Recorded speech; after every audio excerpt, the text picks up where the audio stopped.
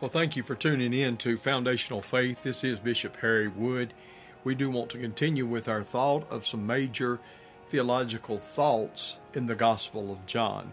Today we want to move to that of the theological thought that is in the Gospel of John, and that would be the Holy Spirit or the Holy Ghost. And of all the Gospels, the four Gospels, we can see that actually that John gives more attention to the reference of the Holy Spirit in some aspect than the other three gospel writers. Not that what they didn't write was not important, and we will show even in our teaching at this time of an example of that, how that even in the Gospel of Matthew in just a few moments. But again, we want to thank you for tuning in today. If you have your Bible, we would want to encourage you to turn with us as we study today this passage of Scripture that we're going to go to first of all.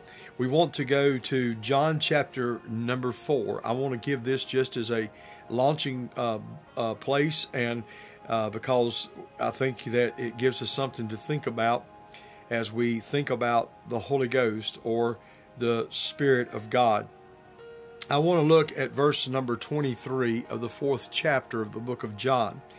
It says, "But when the hour cometh, and now is, when true worshipers shall worship the Father in spirit and in truth, for the Father seeketh such to worship him." Then listen to verse number 24 if you're not reading it with us.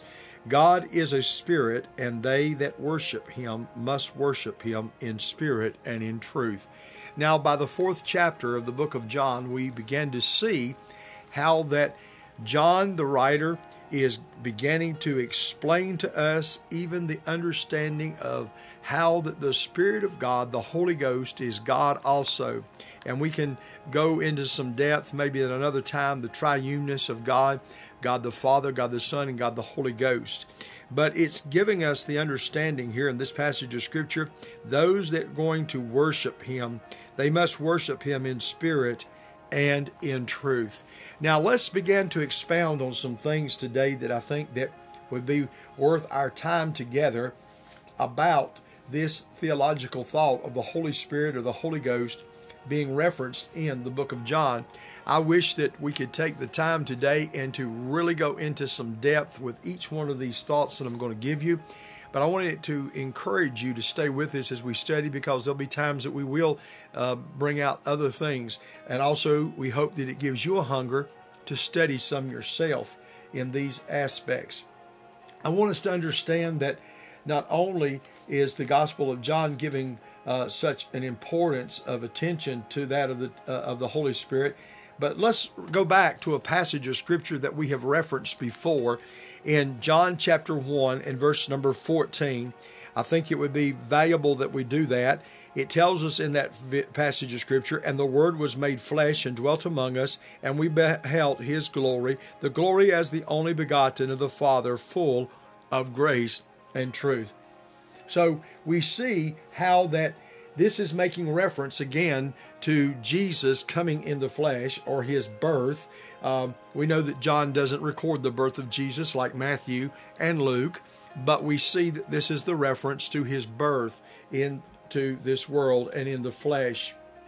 Now, with that thought, I want us to think about a passage of Scripture in Luke that I think that would be good, because we was mentioning, I mentioned a few moments ago Matthew, I meant to say Luke. Let's look at Luke's Gospel, chapter 1. We want to read a few verses. I really would reference you to read verses 28 through verses 38 of the 1st chapter of the book of Luke. It's very important to realize what's taking place there is that the angel has come to Mary, and Mary is the young virgin. I'm going to read verse 28. I may read all 10 verses, but if I don't, I will make reference of where I am reading in the 1st chapter of the book of Luke. "And the angel came unto her and said, Hail, thou art highly favored.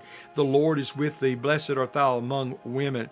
And when she saw him, she was troubled at this saying, and cast in her mind what manner of salutation this should be. And the angel said unto her, Fear not, Mary, for thou hast found favor with God. Now, this is kind of an introduction of where we're going with this, so that we're understanding that the angel of the Lord has come and spoke to Mary.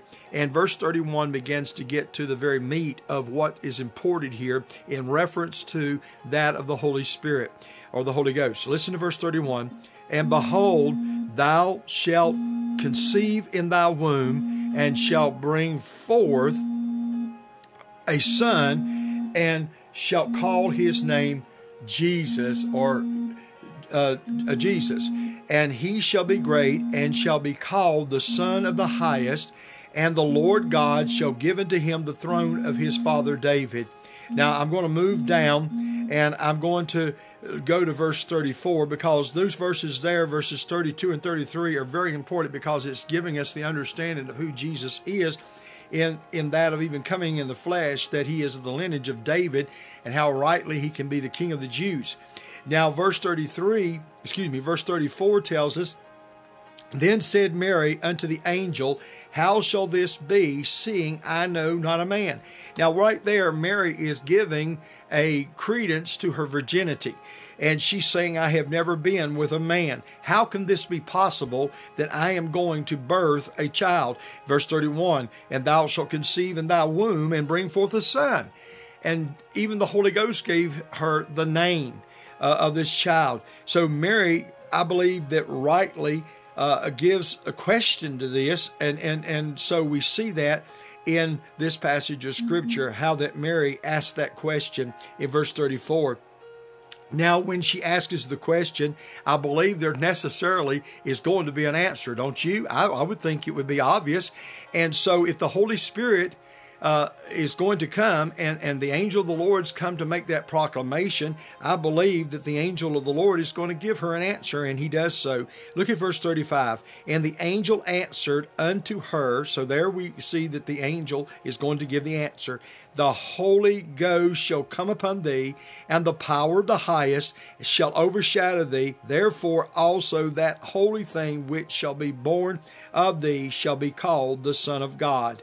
Now, we see right here she gets the understanding of how this is going to come about, that this is going to be a supernatural thing. This is going to be a God thing. And see, that's the thing we've got to remember. It's a God thing. And so therefore, she begins to hear the voice of this angel that tells her how this is going to come about. And what's beautiful about this is how that it's even mentioned about Elizabeth, how that she's going to be with child and her age. And then verse 37 tells us, and of course that's John the Baptist's mother, Jesus' cousin, for with God nothing shall be impossible. So I want to interject this. If it's possible for an old woman to get pregnant, why can't a virgin if it's a God thing? So right there gives some credence to the very fact, the God thing. Okay, look at verse 38. Here's what's remarkable with this conversation with this young virgin. She says in verse 38, And Mary said, she's speaking, Behold the handmaid of the Lord, be it unto me according to thy word. And the angel departed from her. Mary was willing to receive the word from the Lord.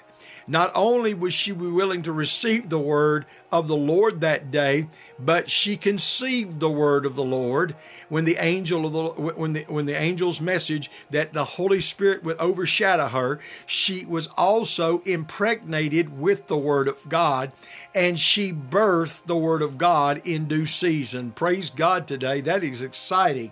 Hallelujah. Hallelujah. The power of the Holy Ghost being revealed in that of the Gospel of John. Now, we understand that Jesus would have been born. Now, let's go back to the Gospel of John, because there's something that I want you to see. We have to see that Jesus came in the flesh. That did not change the fact that he was God, but he was walking in that of the flesh as a 100% man and 100% God. And we find in verse 32 something that I think that's very important for us to understand in John chapter 1 and verse 32. It says in verse number 32 there, it says, And John bare record, saying, I saw the Spirit descending from heaven like a dove, and it abode on him. Now, if we go to the other Gospels, we would see that this would have been the time of his baptism. When Jesus was baptized in the Jordan River, we find that the Holy Spirit descended from heaven. There was a voice from heaven, and we know that God spoke, and he said, "This is my beloved Son, in whom I am well pleased." The Holy Spirit, like a dove, descended upon him. We have a witness of the Trinity there. We have the God the Father speaking. We have Jesus the Son standing there in the Jordan River, and we have the Holy Spirit descending upon Jesus. In the natural, Jesus was endued with the power of the Spirit of God on his flesh. It doesn't have any argument that he was God, but yet in the flesh, the Holy Spirit descended on him, and that's important. And then we understand in verse 33, there is something that John the Baptist begins to establish here as a teaching that we need to understand, because here's Jesus in the Jordan River being baptized. Listen to what John says, John the Baptist. "And I knew him not, but he that sent me to baptize with water, the same said unto me, Upon whom thou shalt see the Spirit descending and remaining on him, the same is he which baptizeth with the Holy Ghost." Well, praise God. We see that Jesus is the baptizer. Now, a lot of things could be said there doctrinally that needs to be said, but due to time, we won't have the reference to be able to go, time to reference all of that. But I do want to understand, I want us to understand that Jesus came into this world, and he came so that we could be immersed into the body of Christ. Glory to God. And immersion is baptism. Now, we're going to stop with that thought right now, because at another time we'll go deeper, possibly with some thoughts on that, because we want to move on. And we want to understand also that in the 3rd chapter of the book of John, there is the understanding when Nicodemus comes to Jesus and they begin this conversation, Jesus begins to expound on the importance of being born again.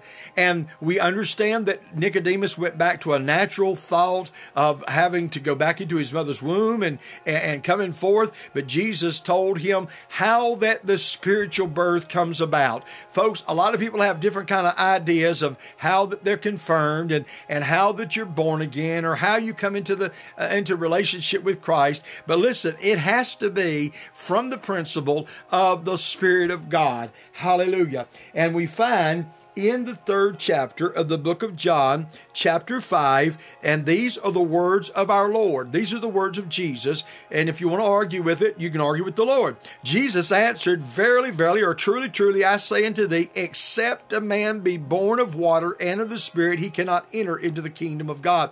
Now, right there, we can build doctrinal walls. We can begin to build things, but we need to see the whole concept of the passage of Scripture here.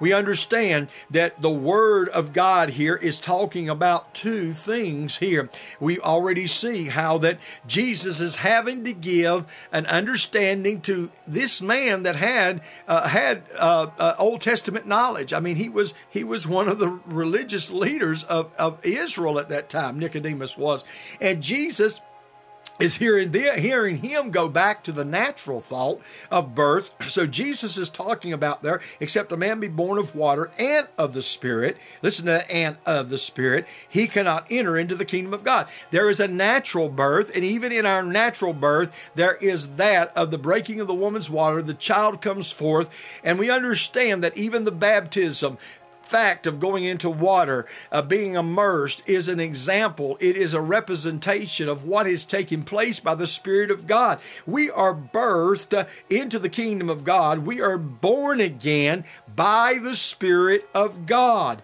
The Bible goes on to say, and Jesus is still speaking here, because if we go back to what Nicodemus, he was talking natural things. Jesus is talking spiritual things. Jesus said, in verse number 6, that which is born of the flesh, he goes back to referencing what Nicodemus says, is flesh. That which is born of the flesh is flesh, and that which is born of the Spirit is spirit. And Jesus again says, marvel not that I say unto thee, ye must be born again. This is a birth from above. This is a spiritual birth. This is not a natural birth. This is man being rebirthed and having the new creation come into him because of the fact of the loss that took place in the Garden of Eden, and man becomes sinners. Hallelujah. Let's move on. we find also, as we opened up with the passage of Scripture there in John chapter number 4, in verses 23 and 24, it talks about true worship of God is possible only through the Holy Spirit. If we're going to really have a true worship and honoring God, it has to be the very anointing of God, the very power of God. I mean, there can be all kinds of forms and fashions and programs and all that, but I want to tell you, a real move of God is when the anointing of God is in the time of our worship. Oh, hallelujah. And let's move along. And we find also that the disciples and believers know Him, so therefore they should understand that the Holy Spirit abides with them in addition to the promise, He shall be in you. In verse number 17 of the 14th chapter, we moving on into the latter part of the ministry of Jesus. Jesus is now ministering to His disciples before He goes to the cross, and He's telling them many things that night after they have the Passover together. And in verse 17 of the 14th chapter of the book of John, Jesus is telling them, even the Spirit of truth, whom the world cannot receive, because it seeth Him not, neither knoweth Him, but ye know Him, for He dwelleth with you and shall be in you. And then verse number 18 makes this proclamation. It says, I will not leave you comfortless. I will come to you. Now, Jesus is giving them instruction before he leaves and goes to Gethsemane, and he may even be en route to Gethsemane, part of this conversation, after they've left the room where they have the upper room of the supper together. But we find that Jesus tells them that the Holy Spirit dwells with them, but He's telling them of that's going to take place in the near future after He ascends back to the Father, that He's going to dwell in you. And folks, today we have that opportunity to have the Holy Ghost dwelling in us, not just coming upon us, but glory to God, indwelling within the believer. Thank God for that. So Jesus is bringing them a word that they are going to need even in that weekend, really. And then we go on and we find that also in John's writings there, we find that in the 14th chapter, he elaborates more about the Holy Spirit coming and being the comforter. He is the truth. He's the teacher. He's the one that will remind the believer of His word. Furthermore, the Holy Spirit a believer to become a witness. Now I want you to look at verse number 26 with me. The 14th chapter of the book of John, the 26th verse. It says, but the Comforter, which is the Holy Ghost, whom the Father will send in my name, He shall teach you all things and bring all things to remembrance whatsoever I have taught you. Oh my God, Jesus is giving a promise that the Father is going to send the Holy Ghost after He leaves. Hallelujah. Bless the Lord. And He gives some understanding here, how that He is expounding on how that it's going to be our teacher. The Holy Spirit's going to be our comforter. He's going to be that teaches us. He's going to be that reminds us of what the Word says. Not only that, he is stating here, and we'll give some other scripture in just a moment, how that we are going to become witnesses, and the Holy Spirit is going to empower us to be witnesses. Turn with me to the 15th chapter of the book of John, and we want to look at verses 26 in verse number 27.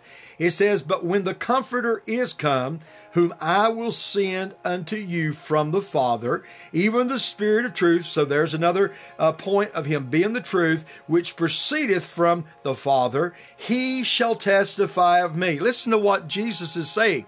Even the Holy Spirit is going to testify of me. The Holy Spirit did not come to testify of Himself and to build Himself up. He came to testify of Jesus, because Jesus is the Messiah. Jesus is the Son of God. Jesus is our Lord. Jesus is our Savior. And He came to be a witness of the fact that Jesus came. He shall testify of me. That's what Jesus said here in the 26th verse. Look at verse number 27. And ye also shall bear witness, because ye have been with me from the beginning. Jesus is actually saying, Listen, he's speaking to his disciples, but he's speaking to us today. You have been with me from the very beginning. You have heard my words. You have heard what I've taught. You've seen what I've taught. You've seen the great works. You've seen the miracles. And Jesus is saying that you also are going to bear witness. You're going to be my witnesses. And oh, glory to God. We have become the witnesses of him, and we are empowered by the Holy Ghost to be his witness. Hallelujah. There's more we could say there, but we better move on. Let's look at chapter 16, and there's 10 verses there. I do not have the time to read them all. I do want to encourage you to read verses 5 through 15 of the 16th chapter of the book of John. Chapter 16, verses 5, I believe it was, if I'm not mistaken. And it says in verse number 5, "But now I go my way to him that sent me, and none of you asketh me, whither goest thou?" Now Jesus is talking about how that he's fixing to leave them. And then Jesus, I'm going to skip down to verse number 7, because in verse number 6, he's talking about how sorrow hath filled your hearts. And then verse number 7, "Nevertheless, I tell you the truth, it is expedient for you that I go away. For if I go not away, the Comforter will not come unto you. But if I depart, I will send him unto you. Now when he is come, he will reprove the world of sin, and of righteousness, and of judgment. Of sin, because they believe not on me. Of righteousness, because I go to my Father, and ye see me no more. Of judgment, because the prince of this world is judged. I have yet many things to say unto you, but ye cannot bear them." Listen to verse 13, because it begins to build on what Jesus has said here. "Howbeit, when he, the Spirit of truth, is come, he will guide you into all truth. For he shall not speak of himself." There again, the Holy Spirit's not come to lift himself up. "But whatsoever he shall hear, that shall he speak, and he will show you things to come." Listen, folks, this is important, because actually we're being given the instruction of how the Holy Spirit will come to convict the sinner. He will also come to convince the world of sin and bring that of righteousness and, of course, judgment. Listen, I want us to see verse number 8 of John chapter 16 again. "And when he is come, he will reprove the world of sin, and of righteousness, and of judgment." And verse number 9 goes, "Of sin, because they believe not on me. Of righteousness, because I go to my Father, and ye see me no more. Of judgment, because the prince of this world is judged." Jesus here says, I've got many more things to tell you, but he said the Holy Spirit's going to reveal some things to you after I'm even gone. He's going to put you in remembrance of things. And let me give you an illustration of that, because they even went to the tomb that morning, Peter and John, when Mary come to tell them that she had seen Jesus when she had went to the garden, and they didn't believe. They had reservation, but they ran to the tomb. And we see that they didn't find the body of Jesus. But what I'm trying to say is that later we understand that Jesus came to the disciples in the room where they were locked in, and he revealed himself. And the Bible says the scriptures came open to them. How do you think this took place? When they saw Jesus, of course, the presence of God was with them. But yet there is an example of how that after Jesus has left us, the Spirit of God is going to reveal things through his word, through the word of God to us. Hallelujah. That will teach us. That will teach us. Hallelujah. And then we want to see this, because we need to come to a place of closing with this teaching today. We see the Gospel of John closes with Jesus breathing upon the disciples and commanding them to receive the Holy Spirit that surely would come at the day of Pentecost. I want you to look with me to chapter number 20 and verse number 22.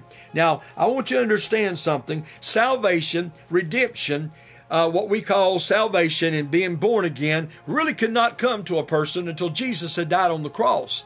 And something, I believe, spectacular took place when Jesus came in that room on the day that he came present there in the 20th chapter, and he stood there with them. And the Bible tells us in verse number 22, it says, and when he had said this, he breathed on them and said unto them, receive ye the Holy Ghost.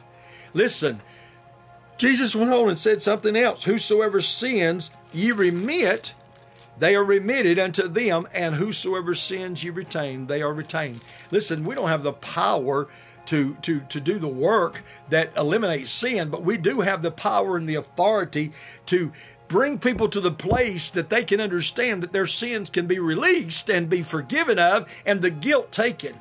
And he's given us that authority, and through his redemption work, I believe that when he breathed on these disciples that day, they did not receive the Holy Ghost of the day of Pentecost, but they received the new birth. They received the new birth of the finished work of Calvary. And then we see that Jesus, somewhat less than, about 40 more days, and then he ascended, and then we find the blessing of the fact that Acts picks up on how that Jesus ascended to the Father and how the blessed Holy Ghost came. But we find the Gospel of John closing with the theme of the Holy Ghost, that Jesus, that had promised the Holy Ghost coming, breathed on them. Oh, hallelujah. And he commanded them that they receive the Holy Ghost. He said, receive ye the Holy Ghost. He breathed on them. Listen, I want to say the last words that Jesus told them that they would be witnesses unto him. They were to go to Jerusalem and to tarry there, and the Holy Ghost would come on the day of Pentecost. Those were the last words. I don't know if you remember the last words that somebody said to you, and sometimes those words will stay with us the rest of our life because they mean something of great importance. I've said this before, and I know we're running out of time. When my daddy died, there were several hours there. He said nothing in those last hours, but about 3 or 4 hours before he died, the last thing that ever came out of his mouth was he spoke it loud enough for everybody in the room to say, I love you. And I have never forgot those words.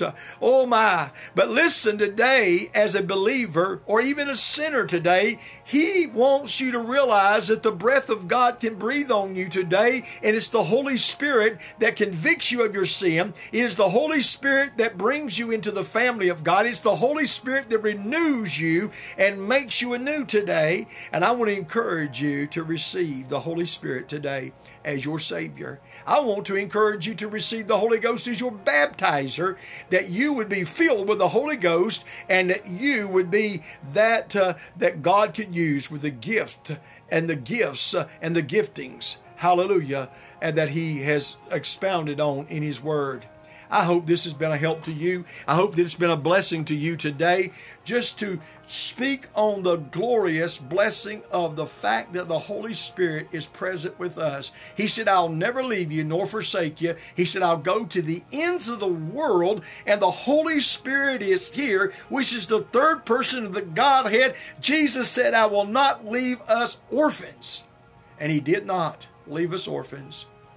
He breathed on his disciples. Let him breathe on you the breath of everlasting life today. God bless you.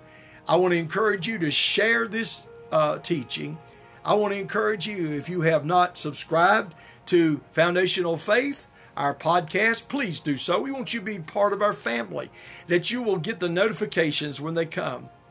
And when they come, I want you to share this with a dear friend. I want you to go back and listen to this series. If you haven't picked it up from the first one, pick it up, because I believe it'll be helpful as we go through some things about the Gospel of John.